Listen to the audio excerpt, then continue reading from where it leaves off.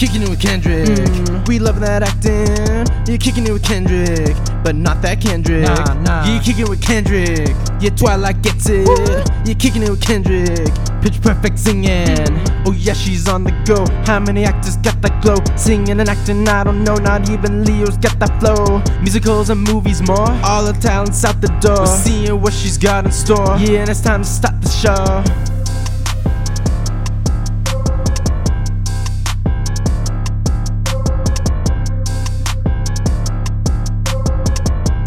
Hello everyone and welcome back to another episode of Kicking It with Kendrick. Well, I am Pierre and I'm joined as always by my co-host Jeff. Jeff, what's up?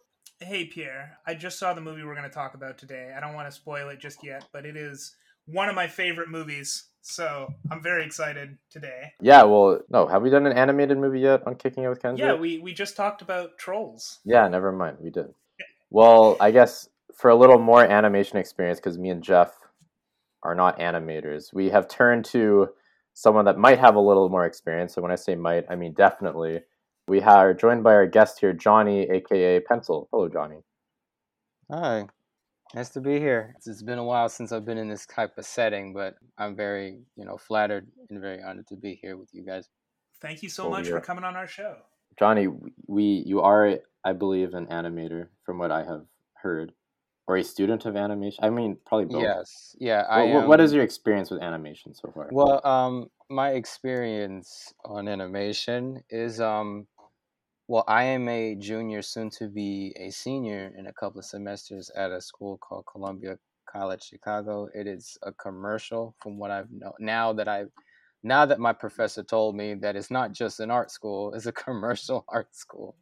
So I studied traditional animation there. So my experience of animation is an experience where you would have to kind of sit down, create a number of hours for yourself, and really study it by the men and women who were in the animation industry, and they'll be able to guide you in the right direction.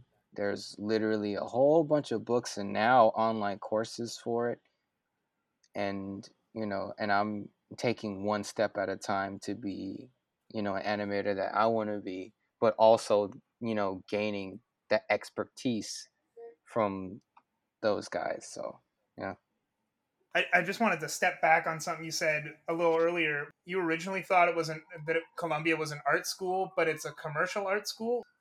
At first, I didn't know. I had the exact same reaction you got. I was like, what's the difference? But it seems that I think what he means by commercial is pretty much kind of just learning from what I've got from that definition, which is kind of learning the ins and outs of like what to do to get prepared for it. Mm-hmm. When you're going into the animation industry. Just kind of learning the basics of what it is first, and then once you get into the meat of it, you start to learn how to create portfolios and actually contacting companies to get a better experience and knowledge of where you're at, of where you want to be. So the difference of art school is where you're actually putting down the hours and learning, your craft, But sometimes I ask, what does a psychology class have to really do with what I'm trying to learn? Gotcha. So, in terms of, when you say what you're trying to learn, I guess I'm interested, what brought you to animation? Or I guess what brought you to art, but specifically to animation? What made you want to be an animator? Maybe that's a big question. Yeah, I get this a lot from friends that I just known and people that really want to get to know me. Mm-hmm. They ask me this question a lot. So how I got into animation, just to make it sweet and simple, I grew up with a lot of VHS tapes. VHS tapes of, pretty much any animated film that really came out at that time and then current. and in the current time. Mm-hmm. I remember like my father having a whole big shelves of DVDs and VHS tapes and stuff like that. And the animated film category was one of them. So like, but the biggest like inspiration I got was just watching cartoons in general. You know, I remember my father recording like a whole bunch of Tom and Jerry shorts, and he would put that on for me, and I would just kind of just get dazed out because like of how creative and how funny Tom and Jerry was. Mm-hmm. And as I'm at this age, I'm still laughing at Tom and Jerry's shorts to this day because there's something about it that just really carries like a little bit of nostalgia for me. And as I got older, sure, animation was fun to look at, but I was really invested. I was like, I love this so much. Like how did this all get made and stuff like that, Mm-hmm. And one of the biggest inspirations I got were two animated films that I hold dear to my heart: The Road to El Dorado and The Emperor's New Groove. Both films that came out in 2000, interestingly enough. Two of my favorites. Yeah, The Road to El Dorado has, like, when it comes to those films, if I can compare them, El Dorado, it beats Emperor's New Groove by like Wow. 2 points. But both do carry something that I can look at and gain inspiration by 100 times over. And those films really made me want to be, like, okay, this is what I want to be, is Mm-hmm. creating stories that not only have a good story plot, but also making it very visually appealing. And the way that both films were animated with each character unit, every character had a whole bunch of life, Mm-hmm. you know. And these were films that I watched early on. I didn't watch like what I would call the overrated, catalog of Beauty and the Beast and the Lion King, and what else, Aladdin. Right. Like, I didn't even see those films. Well, I actually saw Aladdin first, then I started to see Beauty and the Beast and the Lion King. I remember watching the Beauty and the Beast and the Lion King on the same day, Okay. on when I was 6 years old. I didn't get to see those films when I was 6 or 7.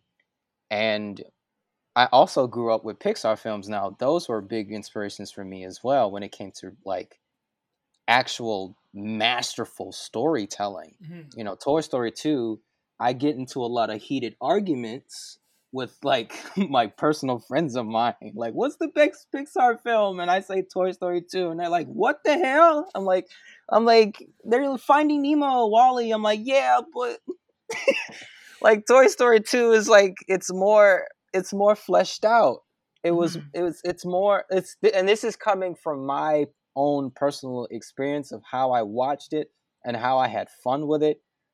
That, and the fact that both Toy Story and Toy Story 2 are still staying strong with that Rotten Tomatoes score Right.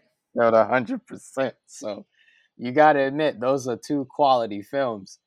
So like, yeah. Well, Toy Story 2 didn't win an Annie for Best Feature for nothing. It did not. Yeah, it did. Yeah. Yeah, it So did. I mean, it did win the Annie for Best Feature. I'm saying it didn't do yeah, that for nothing. Yeah. yeah. Oh, yeah. I almost got confused. Yeah, but it did. It did. Mm-hmm. And it deserved it. And I feel like when I look at like Oscar films, well, not necessarily Oscar films around that time, but just animated films, I think about like, why did it take 2001 to get to where we are?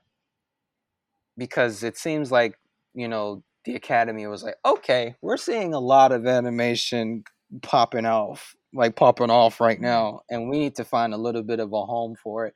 When I feel like they should have done that a long time ago.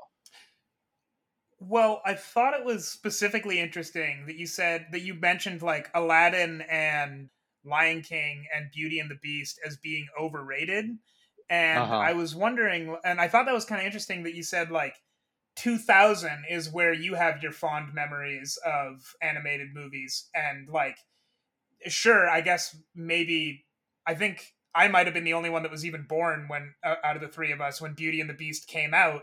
But like, so many people point to the Disney Renaissance as like, I mean, it's called the Disney Renaissance for one thing, but like, Absolutely, yeah. yeah, it's interesting to hear you sort of skip past that and just call that overrated. Yeah, it's interesting. A lot of people have a lot of raised eyebrows when I, talk about it in group settings Mm-hmm. of those films being overrated, like Beauty and the Beast, Lion King, Aladdin, even Mulan is now considered overrated.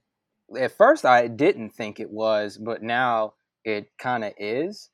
And also, when it comes to other overrated Disney films, Frozen and Wreck-It Ralph are kind of like in the ballpark.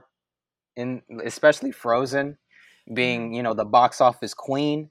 So Uh, so all those films plus the Renaissance are both mashed up together because of marketing and stuff like that, and selling merch and stuff like that. But when I think about The Emperor's New Groove, Atlantis: The Lost Empire, Brother Bear, I won't really say Home on the Range because that was kind of a slightly weaker film. mm-hmm. But Treasure Planet also. Treasure Planet is a big one.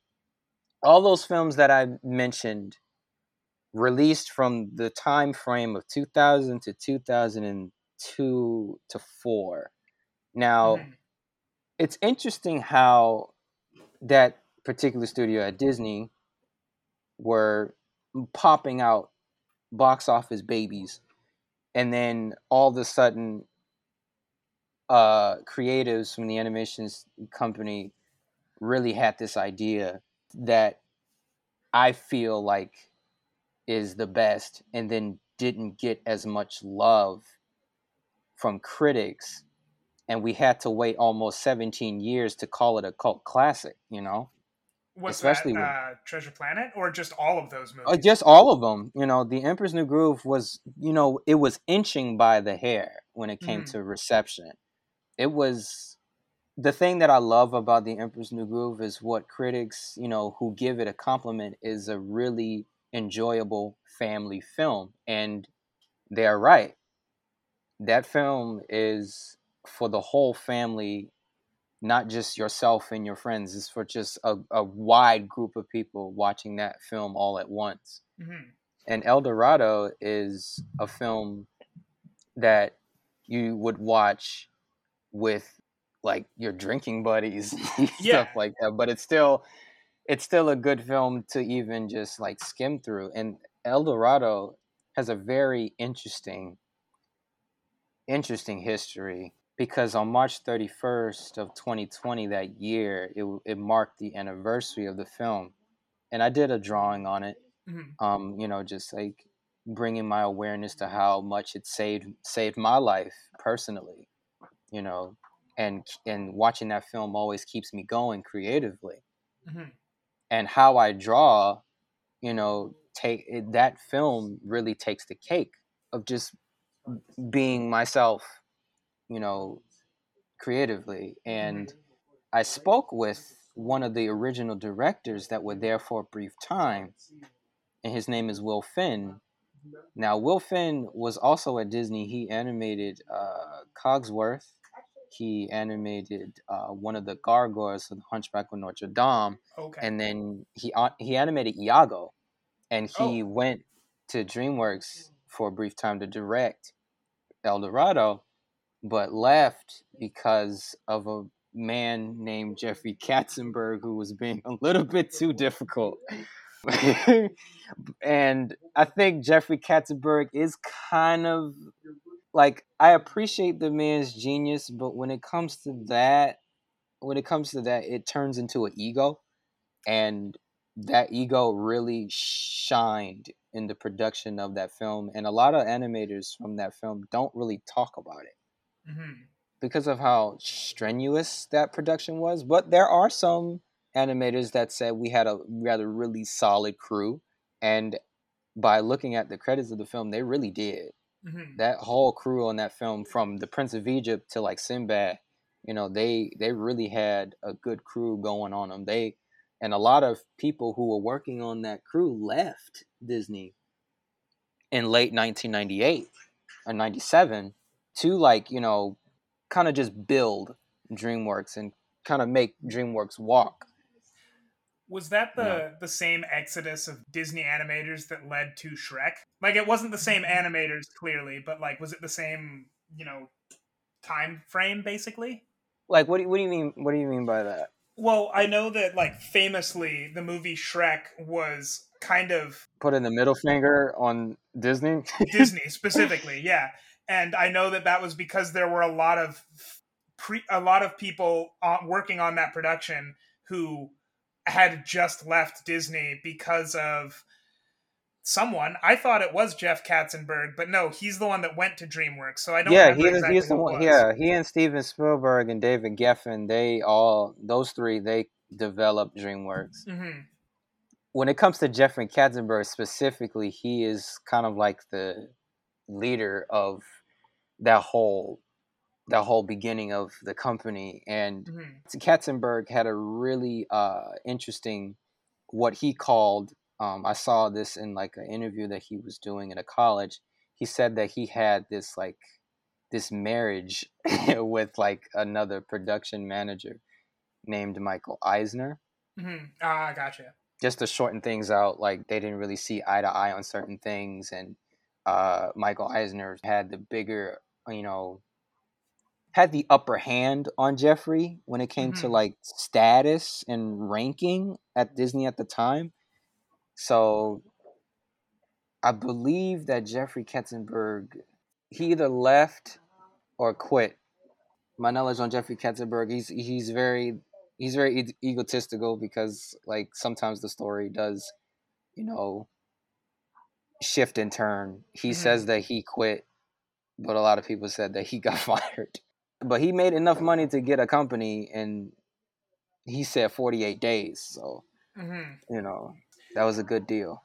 So what I wanted to follow up with is, we've talked a lot about animation 20 years ago. What do you think of animation today? Like, the animation industry as a whole, are you happy with how it's evolved in 20 years? Or, what are your thoughts? This is an interesting question, because I actually talked to my professor about it. I actually asked him this question, but it was worded differently. I asked him, like, do you feel that like modern day animation is doing something of value?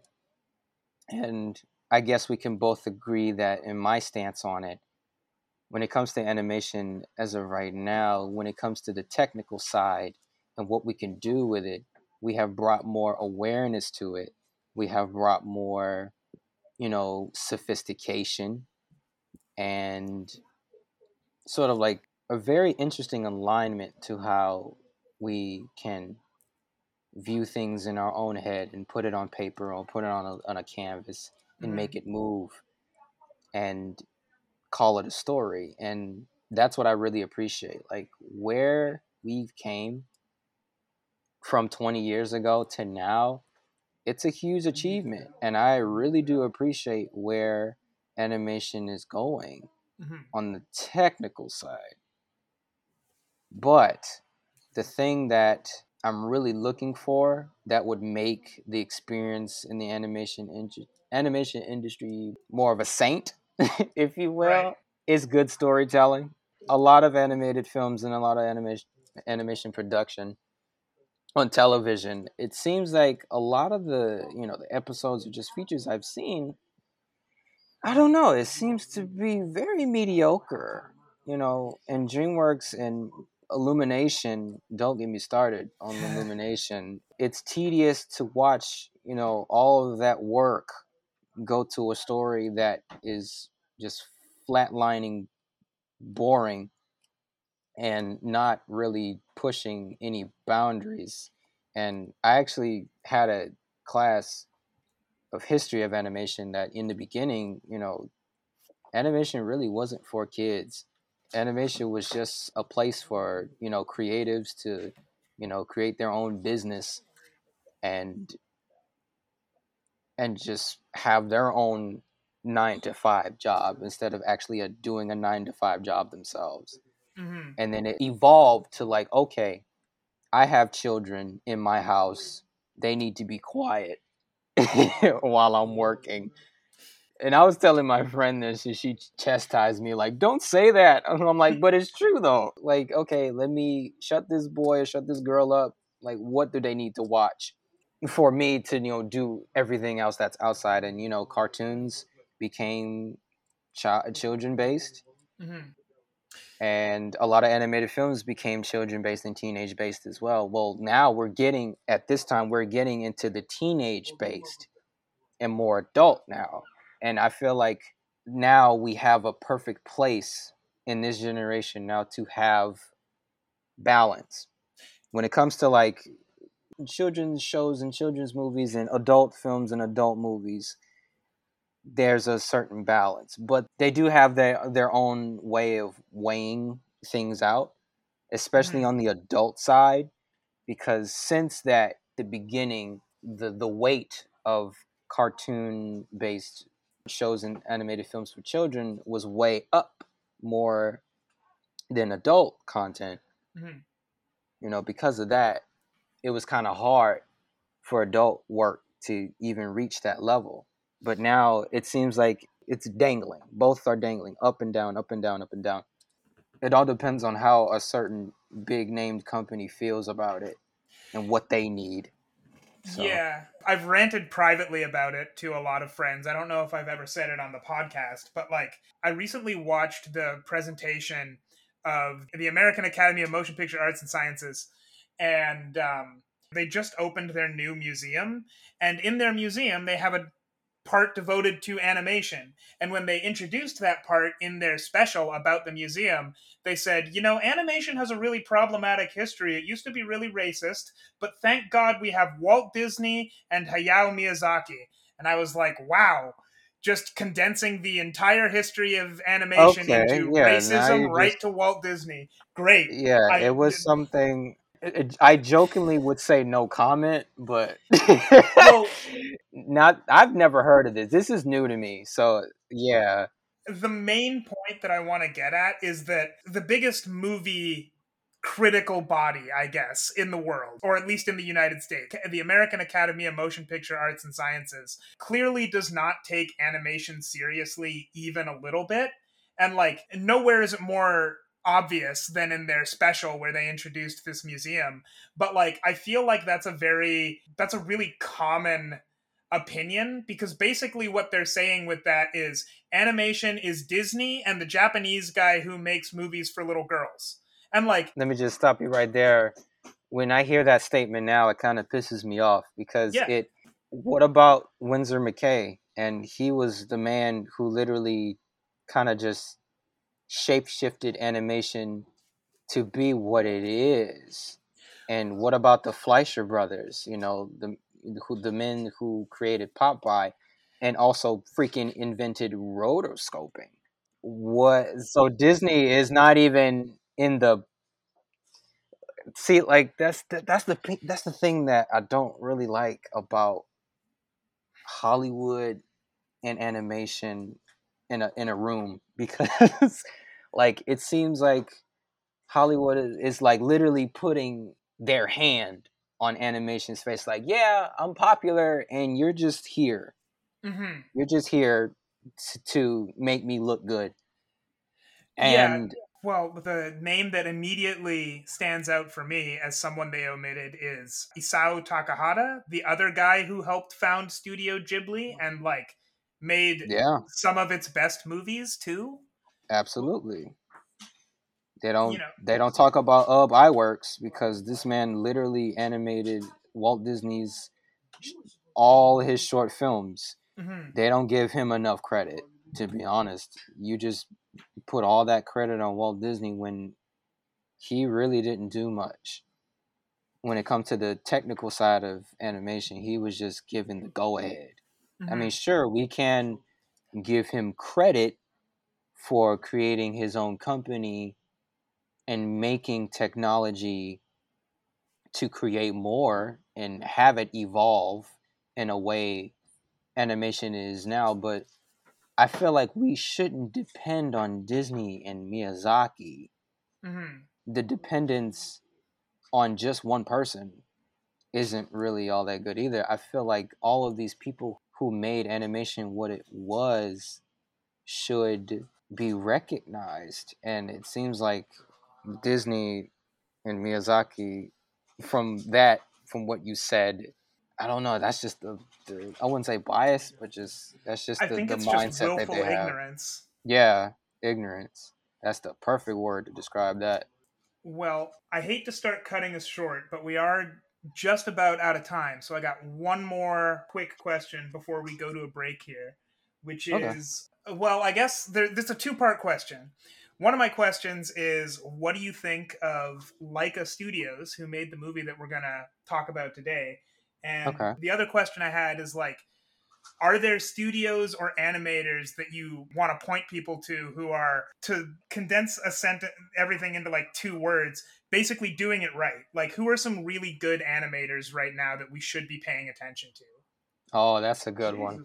That's a good one. Leica, for the first one, a lot of people don't know this, but Leica, I knew a little bit of it. The biggest thing that I knew about Leica and like the starting point of its company is that the father of Travis Knight, who was the director of Kubo and the Two Strings, which is one of my favorites. The father of Travis is the man who founded Nike. And I was like, what? So you mean to tell me that was a huge, like, this man is a freaking billionaire and he put a little something. His father helped Travis from the investment to make Leica be what it is. And then they had to find a director, and they found the man who directed A Nightmare Before Christmas to make Coraline. And then it just went from there. Sorry, just because people don't know this sometimes, Tim Burton did not direct The I Nightmare Before do Christmas. not It was Henry I do Selick. not like when people say that's Tim Burton. I'm like, It's barely Tim Burton. boy. He wrote a poem, and he was a producer. Oh boy. We can't pretend that he wasn't involved, but he wasn't as involved as Right. people like to think. I don't think he was really involved in that film 9 when it came out. Oh, yeah, that's true. There was that. I don't know what he had to do Yeah, with that every either. time I look I at guess he that was a film, I was producer. like, yeah, he was a producer. And I look at his name, I was like, did you really have any creative like touch in this film? Probably not. But when it comes to Leica, I really do appreciate sort of like the secondary home for stop motion animation. And it seems like, from what I've learned, Leica, it looks like a very positive space to let loose, to work hard and develop worlds that we've never seen before. And when I call it a second home, there's another a stop motion animation company, and it's called Aardman, where they made Wallace and Gromit, Chicken Run, Flushed Away, and I feel like that's one of the first homes of it. And then Leica became more like, the difference between Aardman and Leica is that Leica, it has more fluidity, it has more life towards the characters, it has more beautiful environments, whereas Aardman, it's very quick-witted, and you kind of know their style by now, judging by how many Wallace and Gromit shorts are out there. Right. You know, but still, the complement of that company surrounds it, and Leica is really important, because I feel like Kubo and the Two Strings, that was a big achievement when it comes to the visuals. What they did on that film was just breathtakingly stunning. Interesting fact is that Kubo and the Two Strings was the second animated movie ever nominated for Best VFX at the Oscars. Visual effects. And that blew my mind. I was like, wow. It's rare, and that was Nightmare Before Christmas. That was the first one, and that was in 1993.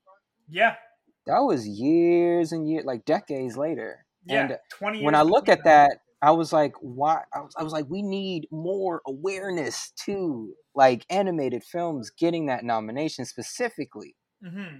If you want to compliment it more, I mean, to be honest, like when I think of like Spider-Verse and stuff like that, I feel like they should be in that bracket. You know, that film was stunning as well. But going back on Leica, every film that they put out, and there's only one film that I didn't see, and it was called The Box Trolls. Great movie, by the way. Haven't seen Missing Link yet. Hmm. I've pretty much seen the majority, but The Box Trolls and Missing Link are films that I haven't seen. And Missing Link was the latest one they put out. Yeah. But overall, even if I didn't see the film, I looked at the trailers and stuff like that. I'm like, yeah, these guys, they're good to go Mhm. with creating worlds that surprise both young and old audiences. Are there any current animators or studios right now that you think people don't appreciate enough that they should, or that like you want to shout out? First off, there is a company, and there's going to be an animator that I'm going to point out, and I say his name a lot to the point where I feel like I'm married to him. So, the studio that I really want to give a huge thanks and a shout out to is SBA. It's Sergio Pablos Animation. Okay. Now, Sergio Pablos has also a Disney background. He animated Tantor the elephant on Tarzan, Hades from Hercules. He was on that unit, and he's like well known for animating Dr. Doppler from Treasure Planet. And then he created, and this is big, like to me, like, and and I feel like he's still kind of making money off of this. And he kind of created the whole story of Despicable Me. He pretty much created the whole foundation Mhm. of how that film went. Yeah, he was a big part of that. And then he created another story, which was Smallfoot. And then after that, he decided to make his own studio. And that's how Klaus was born. And that studio really brought out a lot of animators that worked in the industry, even at DreamWorks in its heyday, and also Disney at its heyday in the late 1990s and 2000s. They kind of came from the dead, and just it was like a whole family of animators kind of coming back and working on this film. And you see old and new faces and names in the crew. Mhm. And I really give that studio a shout out simply because that studio saved traditional animation in a way and made it better than it ever was. And it was robbed. I'm not even going to sugarcoat it. Klaus was robbed from the Oscars that year. I was very disappointed because Klaus was dominating the Annies and then the Mhm. BAFTAs. And when we were doing the death race that year, I was like, okay, the BAFTAs do kind of show us who the winner is for the Oscars, right? So I was like, okay, BAFTAs, Klaus won, locked in. Nope, Toy Story 4. There was not a single animated movie that was nominated that year that was on the level of Klaus. Like everything else was not even the. I mean, I think that was a pretty strong year for even for animated feature contenders.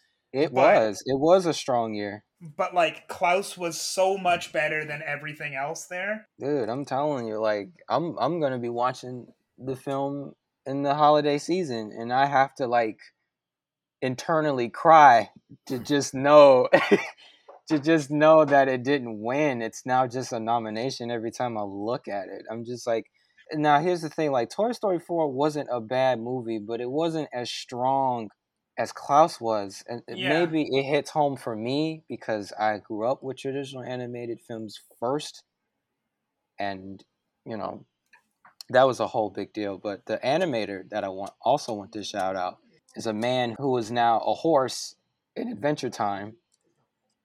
His name is James Baxter. Now, James Okay. Baxter is literally what a lot of animators that worked with him, they call him a 3D camera in the traditional animation sense. He is a 3D camera. He is a rotoscope.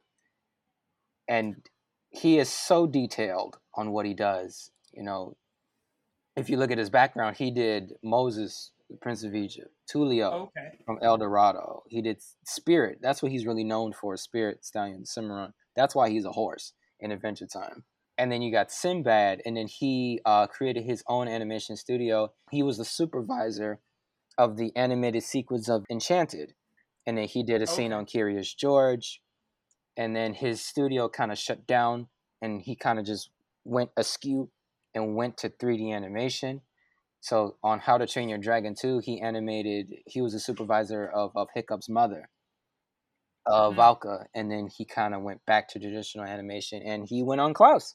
He was with Klaus. He was on the Klaus crew, and he animated Jesper. Oh, all of those characters, like very animated characters, like they move around a lot. They have very fluid movements. When you say the 3D camera and like you compare him to rotoscoping, like I get it. Because with rotoscoping, like, correct me if I'm wrong, you're like filming someone and then animating over them.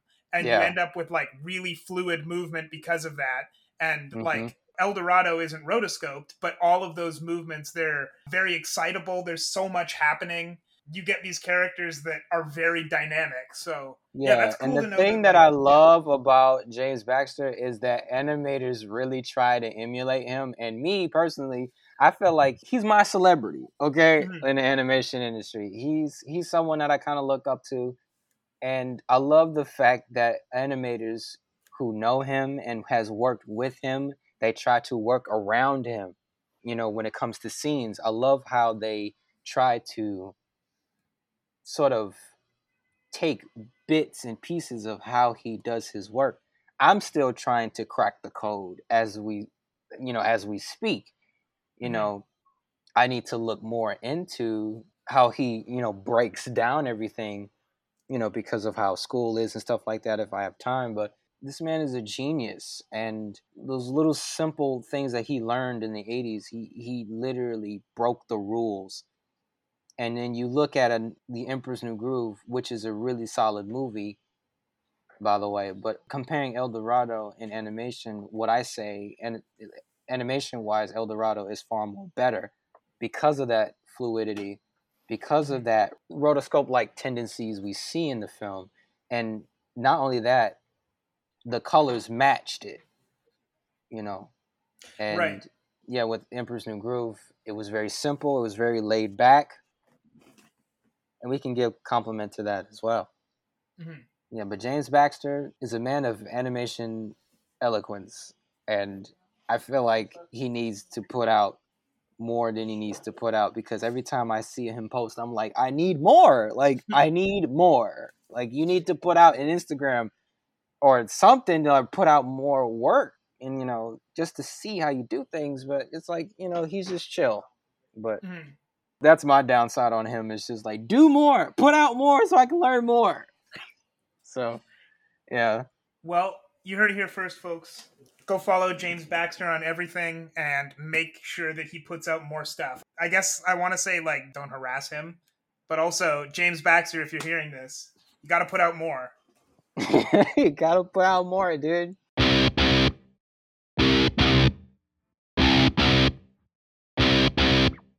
Yeah, we're going to go to a quick break and we will be right back.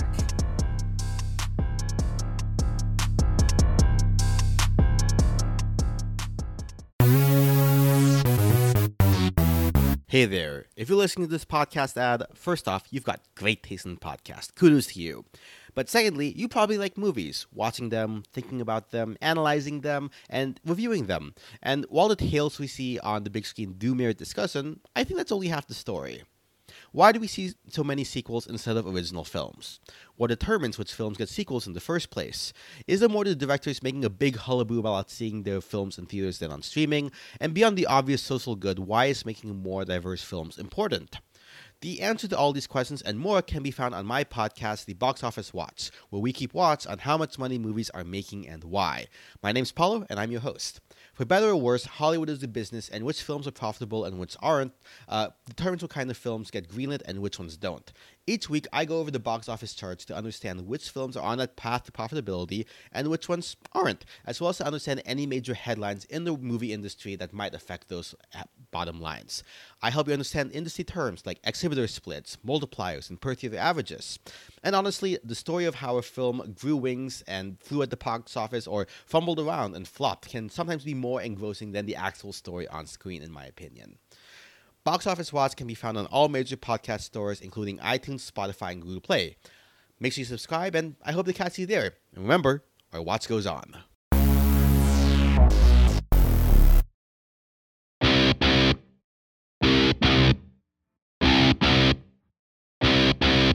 Welcome back, everyone, for part 2 of our Kicking with Kendrick episode. We are, I guess, now going to be talking about ParaNorman, which I guess was mentioned earlier, is one of Laika's, I guess, their second movie? Their third movie? It's their second right one. after. Second movie? Yeah, so... It seems that, like, when a new animation company, like, gets revealed, it seems like they take, like, a number of years to make a second one, because you got Toy Story released in 95, and then A Bug's Life came out in 98, and then you got Ice Age coming out in 2002, and then Robots came out in 2005.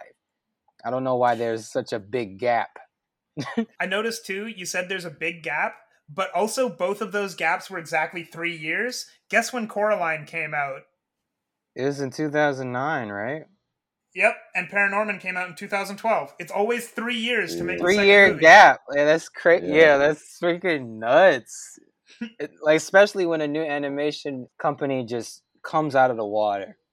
Mhm. You know. So, like, Pierre, you want to tell us what this movie's about? Yeah, so ParaNorman's basically, it's a movie about a young boy named Norman, obviously, who is experiencing, I guess this is almost a Sixth Sense type of deal. He can see ghosts, and these ghosts are only on Earth because they have things that need to be solved or something like that. Yeah, I think it said, like, either if they die in a really violent way or if they have unfinished business. Yeah. Norman also has an uncle who he never talks to, who also has a similar gift. Mm-hmm. The movie is mostly about Norman coming to terms with who he is as a person and trying to find a way to get along with the people around him despite his abnormalities, if that makes sense, such as talking to the dead. Also, the town is being attacked by zombies, and he's the only one that can talk to them, so he's the only one that can save the town. That is also a plot point, yes. A really solid one at that. Yeah. Yeah, it was pretty good. But yeah, what are your thoughts, Johnny? What did you think of this movie? When I first saw it, I think it was around 2020. I was actually on the Oscar death race. The first time I was around the server, I actually saw it on the server. I think someone was streaming it, and I was like, oh, ParaNorman, I'll watch it. Because, like, ParaNorman was a big thing. When I was 12 years old, that movie was getting constant commercial success. Mm-hmm. And just seeing it, like, there was a battle between ParaNorman and Frankenweenie. Those movies were really, like, getting combative when it came to, like, commercials and stuff like that. But ParaNorman was the one that I saw the most. And I was like, this is a very interesting film because it is the second film after Coraline, after that success. I was like, oh, that's cool. And then, like, 7 years later, never watched it. So that was my first time watching it on stream. And as I was watching it, I was very amazed of that whole plot that you just said about it. It was really something I was like, oh, maybe there's more animated films like that I haven't seen. And I didn't even know what ParaNorman was literally about. I just saw zombies popping out of nowhere, Yeah. But I didn't know that Norman can actually speak to the dead. And I was like, that's pretty cool. It's a pretty cool gift. And then having that story surrounding of him knowing that he can speak to ghosts while his parents and his sister, not believing it. And the family, it's getting more difficult over time. That's what pushes the plot line, But how I feel about the movie, I think it's a really solid movie. It's something that I recommend to a lot of people, especially, if you want to watch a Halloween flick, that's one of them. Yeah. Yeah.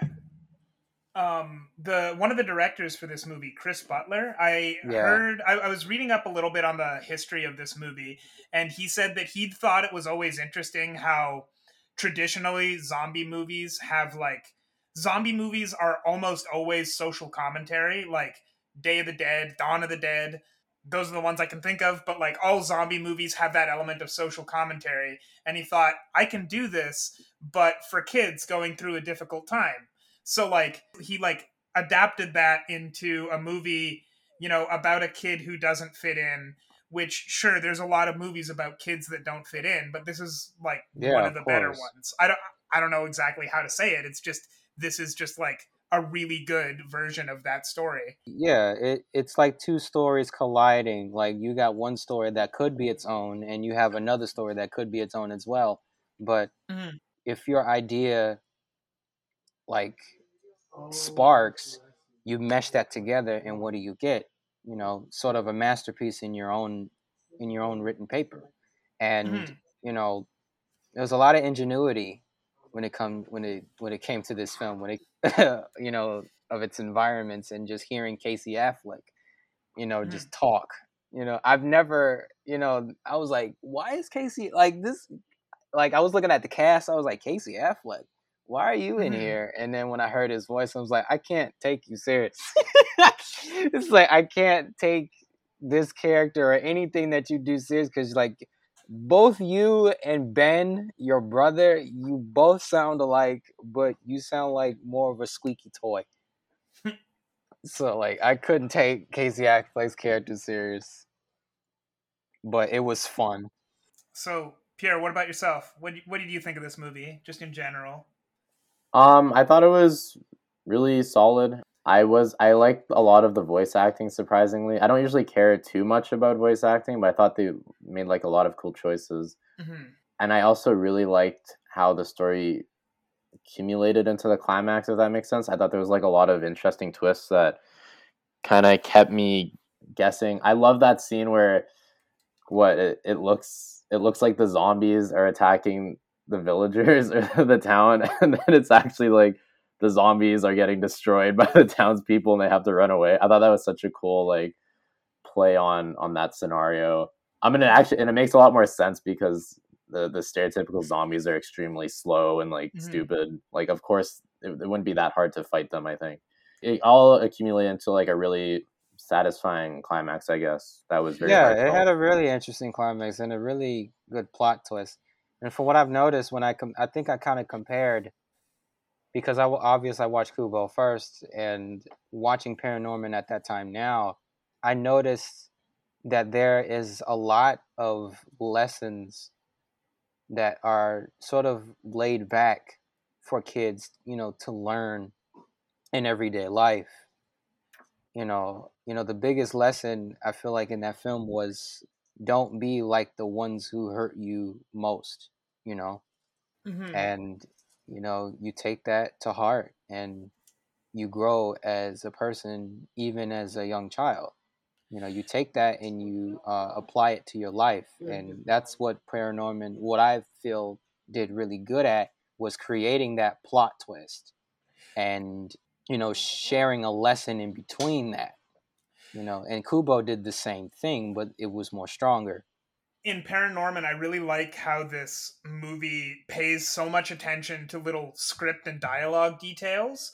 Like what you're saying right there, at the very beginning, one of the first things that we hear is Norman's grandmother says to him, I'll bet that if they just talked to the zombies, they could just deal with it. Like it wouldn't be that much of a problem. The zombies wouldn't have to attack.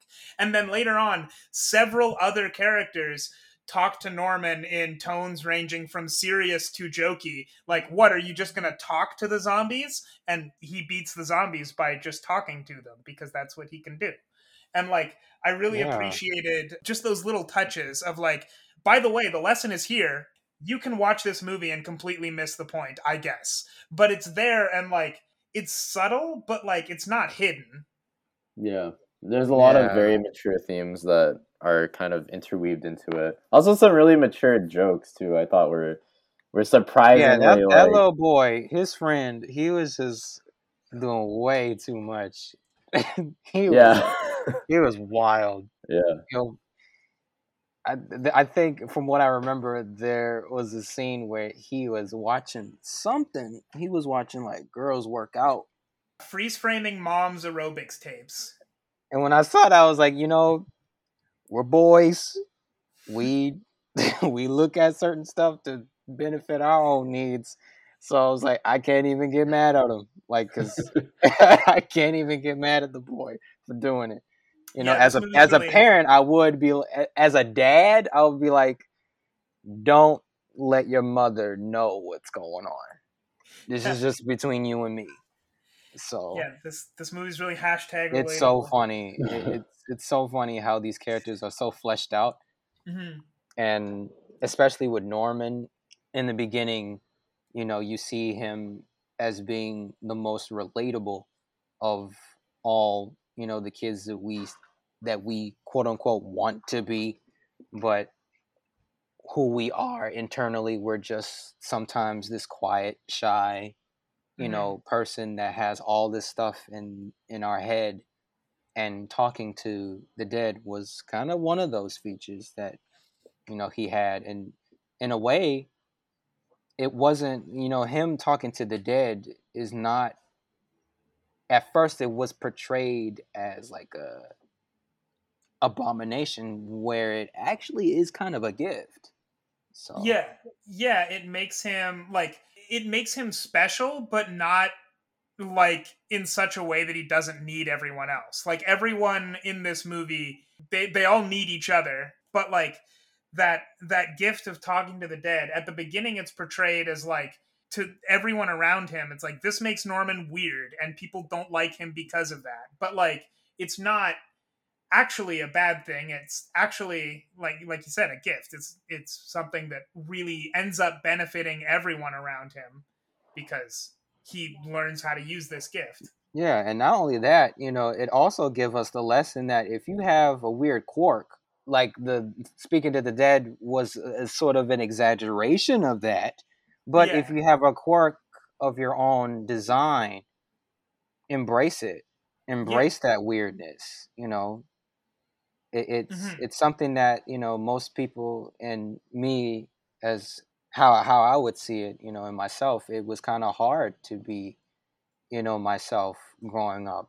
And when I look at Norman, I was just like that kid where I had so many bees flying over my head of so many ideas, and just, so many ideas of how I would present myself to a person and how they would see, like, oh, you're weird, but that's pretty cool. But it brings awareness to that struggle, and it also brings awareness of how you deal with it. And I appreciate the movie for doing that.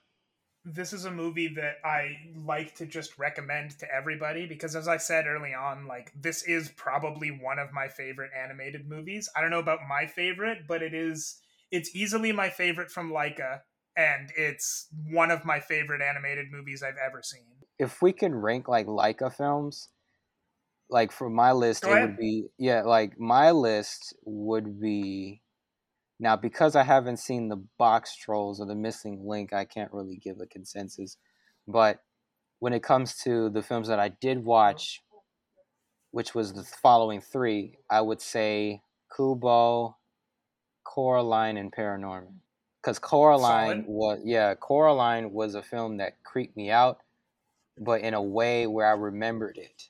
It's a very dark film, and it turned into a really interesting kaleidoscope. When I rewatched ParaNorman for this episode, it was clear to me, but I always had in my mind that just because this is the context, I guess, or like the tone is a little bit similar to Coraline, I always thought that this was Henry Selick as well. Now, it's directed very differently from Henry Selick, and I noticed that on a rewatch, the different directing styles of those two guys. It's like Henry, from what I've seen, he's more, I mean, obviously he's known for working with Tim Burton, from years in the beginning of the stages of him being in that.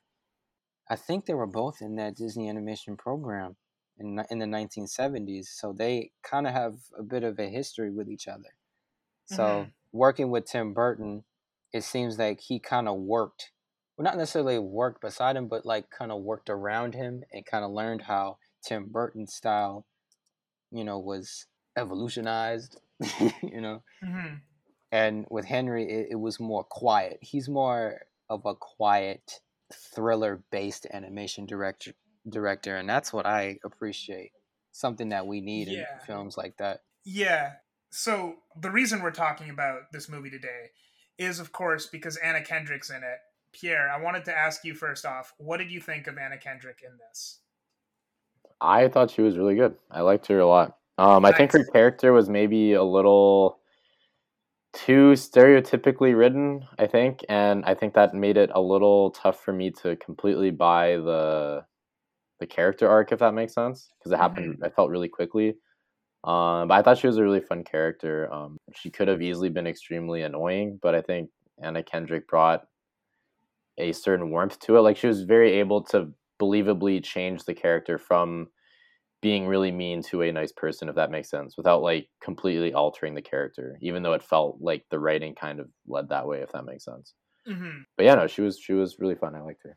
Going by what Pierre said, that character, especially giving that character to Anna Kendrick and the voice range that she has, it did seem like your everyday stereotypical older sister, that your little brother or sister has this, like I said, a weird quirk that they have and they don't understand it. They have a status to follow. They have Yeah. they have like this reputation that they need to have in high school and stuff like that, but they really don't. Mm-hmm. But yeah, but as we see the character grow, Anna Kendrick's performance in that film is pretty solid. Yeah, I guess I hadn't really thought about it, but like she actually does bring her own, well, her character brings her own like unique skill set, because at the very end she's a cheerleader, and at the very end she like literally just cheers for Norman, and that's what gives him the final push to, do the little ending thing he needs to do, which I hadn't really Yeah, thought of it like that, but she does have her own unique skill set she brings technically. yeah. Yeah, I guess like as much as I hate, so I want to preface this by saying, so far of the movies we've watched, I haven't explicitly disliked Anna Kendrick in anything yet, but this is like one of the weakest, I thought, because like she was well cast. Yes, she did bring Okay, stuff to that yeah. performance, but like I didn't think that she had that much of a presence, and like I would be welcome to be proven wrong on this, but I don't think this necessarily had to be Anna Kendrick in this role. And like Hmm. she was fine, but like I think this is one of the ones where I personally thought that she sort of just didn't have that much of a presence. And a lot of that is just that she's a very minor character, and the rest of it is that like I don't think it had to be her that did this. Like it could have been another actress. There've been plenty of roles we've talked about where like yes, it had to be Anna Kendrick, and I don't think this is one of them. Yeah, well, the way that I looked at it, it was, I just thought of it as a role that she just played. Mhm. Sometimes voice actors or just even celebrities that do these really good films, they get an opportunity to like, hey, you want to voice a character? And they're like, sure. And I feel like this was just something that she just wanted to do. Yeah. So, And like there's nothing wrong with that, and I think yeah. that this actually we're going backwards in our episode order here. This actually is her first animated movie she was in. Yeah. And in our last episode when we talked about Trolls, I think we both talked about how much like we really liked her in that role. And like Yeah. That fit it's her. not it's not a necessarily easy transition to go from acting live action to voice acting.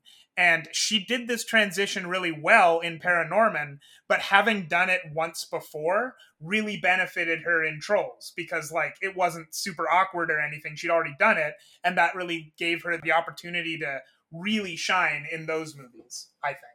Do you know that the DreamWorks just? I went to their Instagram and DreamWorks just literally made a very unexpected announcement Trolls that 3? Trolls 3 is coming out in 2023, I believe. Oh, thank God. We'll be done with our series, so that can be an extra episode on the end. Perfect. Because like when I looked at that, I was like, do we really need another one though? So, my opinion is yes, absolutely. those movies are way better than people give them credit for. I mean, I only saw a couple of scenes of Trolls, and I know that "Can't Stop the Feeling" was literally blasting on every radio station. I do love that song though, but just seeing that it was an Oscar nomination blew me away because that song was the hot song of the summer, Mm-hmm. and I really do appreciate how that song was just giving everyone a chance to get up and do stuff. And Mm-hmm. the performance at the Oscars, I actually saw the whole show, and that's the song that they started off with, in Oh, that okay. in that show. And it was so good to see Justin Timberlake just do his thing on stage, and you see all these actors and these producers and people who were nominated that night just have a good time for the first 10 minutes. So maybe this might prompt me to watch Trolls tonight. I just talked to my sister earlier today, and like the first thing I did is I woke up this morning, I pulled out my phone, I'm like, hey, Karen, have you seen Trolls and Trolls World Tour? Because you should do that. I would say, like, judging by how everything, like the character designs and animation wise, like in the technical side, from what I'm seeing, Trolls really do sell. It sells. And when I was looking at little scenes of World Tour, I was like, wow, it's a wider scale. Animation frames look way more solid than they used to be. I'm like, this is new. And I was watching How to Train Your Dragon: The Hidden World, and I was looking at that. I was like, okay, DreamWorks is improving. Mm-hmm. They're taking more time to make quality films instead of quantity. Because there was a year in 2013 where they were just putting garbage out. Like me personally, I really didn't like Mr. Peabody and Sherman or Penguins of Madagascar. I don't even know why Penguins of Madagascar, that film exists. And then after that, the DreamWorks was like, okay, we need to stop putting out films that are sucking. We need to work on what we're given. And I think Trolls was kind of like the beginning of that rule. So Trolls started, and then we got The Boss Baby, and then we got How to Train Your Dragon: Hidden World, The Crew's A New Age, and then Trolls World Tour. Yeah, that like everything was kind of like a yearly gap. So that's good on DreamWorks for doing that, and they should keep doing it. It works. The last thing I gotta ask is, almost the last thing. So, Pierre, where would you put this roughly in Anna Kendrick's filmography so far, in terms of her performance and in terms of just this movie in general? I'd say in terms of her performance, I'd actually say it's still pretty high up there. Maybe just not as good as the Trolls one. So better than Twilight, better than everything. I'd say like there's Pitch Perfect, Trolls, and then maybe this movie. Okay. What about you? Well, in terms of performance, I would probably put it.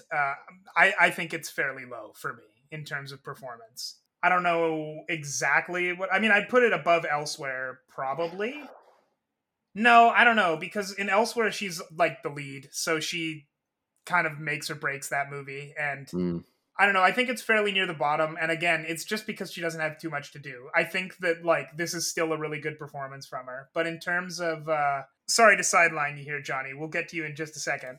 But in terms of like just the movies in general, where would you put this, Pierre? Pretty near the top, I'd say. End of Watch is still higher than this, but I can't think of. Wait, there was one. Oh, maybe about Scott Pilgrim level, I'd say. I really like it. I think there's a couple, like, it might be my bias against stop motion. Like, I really appreciate the art form, but it's hard for me to get into, if that makes sense. So that might be why. But yeah, it's definitely like upper tier, top 3 or 4, I think, that we've seen so far. I can't, in good faith, put this any lower than number 1 in my list. So like this is the top for me.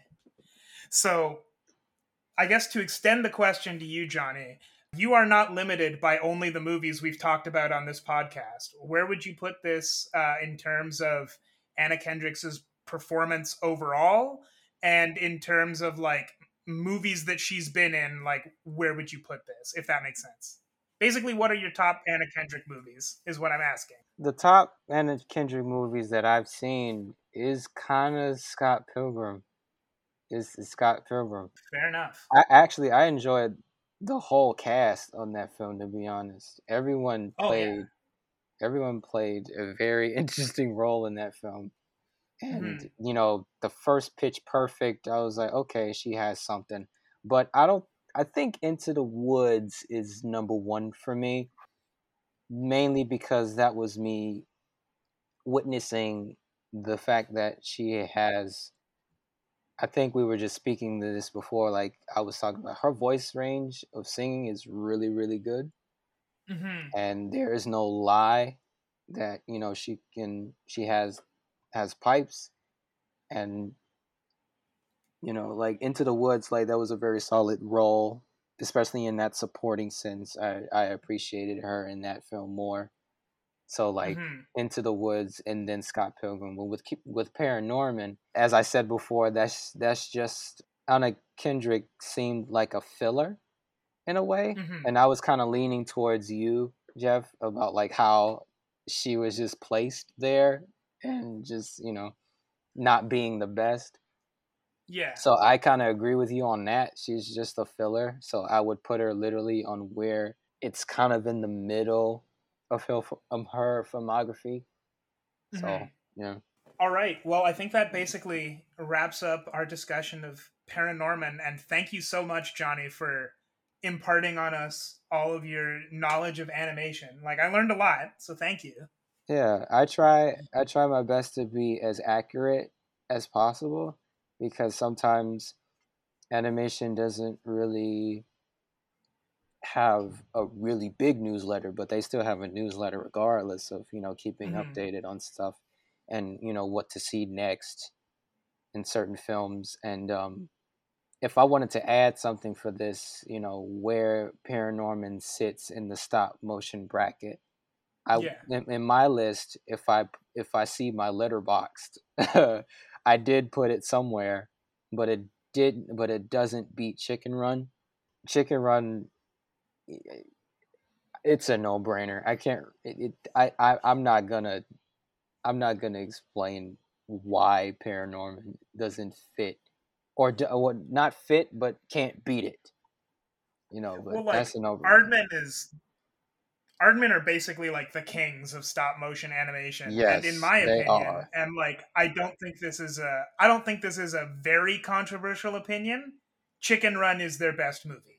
It is. That is literally the movie that made more money for their company and still kind of makes more a little bit here and there. Yeah, so that's their best work. That and Wallace and Gromit and the Curse of the Rare Rabbit. Right. Well, the last thing I have to ask you is where can listeners find more of you, and is there anything that you're working on right now that you want to promote? You can follow me on Instagram. It is Mr. Pencilhead. It is lowercase. And the things that I'm working on right now, well, it's like kind of like a student project that I'm doing for a class. I'm pretty much making it's pretty much an animatic with a 6-second animation that I did, and I'm right now, next week I have to kind of finalize it, put it together, kind of add a little bit more filler storyboards to complete the story. And it's basically about this guy that I created. His name is Don, and he is like a book writer. And the scene kind of starts in the middle, where he kind of gets a rejection letter, and then all of that stress of getting rejected so many times, he's known for like taking hikes and taking long walks. So after that long walk, he kind of goes in a really bad breakdown episode with himself, and then within that, he's on a mountain, and that ledge of that mountain broke.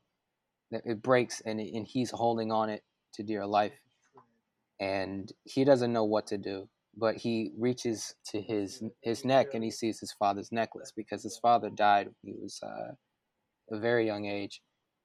And he looks at that necklace and kind of prays just see if he would ever, kind of come back in situations like this. And then it pans to like seeing his father as a spirit. Mhm. He sees his father now, and that's all I can say from there.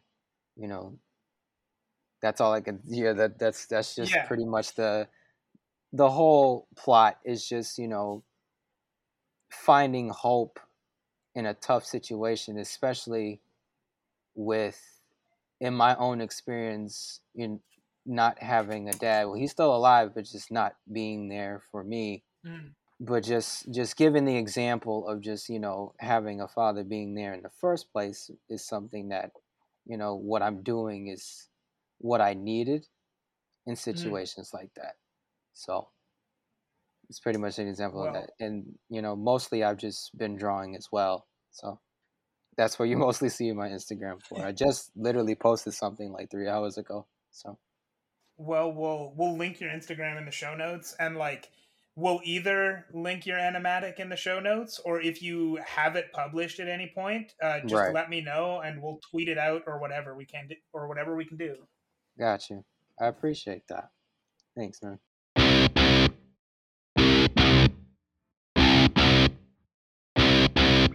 All right. Well, that's going to be it for us today. Pierre, are you excited for the Christmas episode? That's going to be our next episode. Yay, Christmas.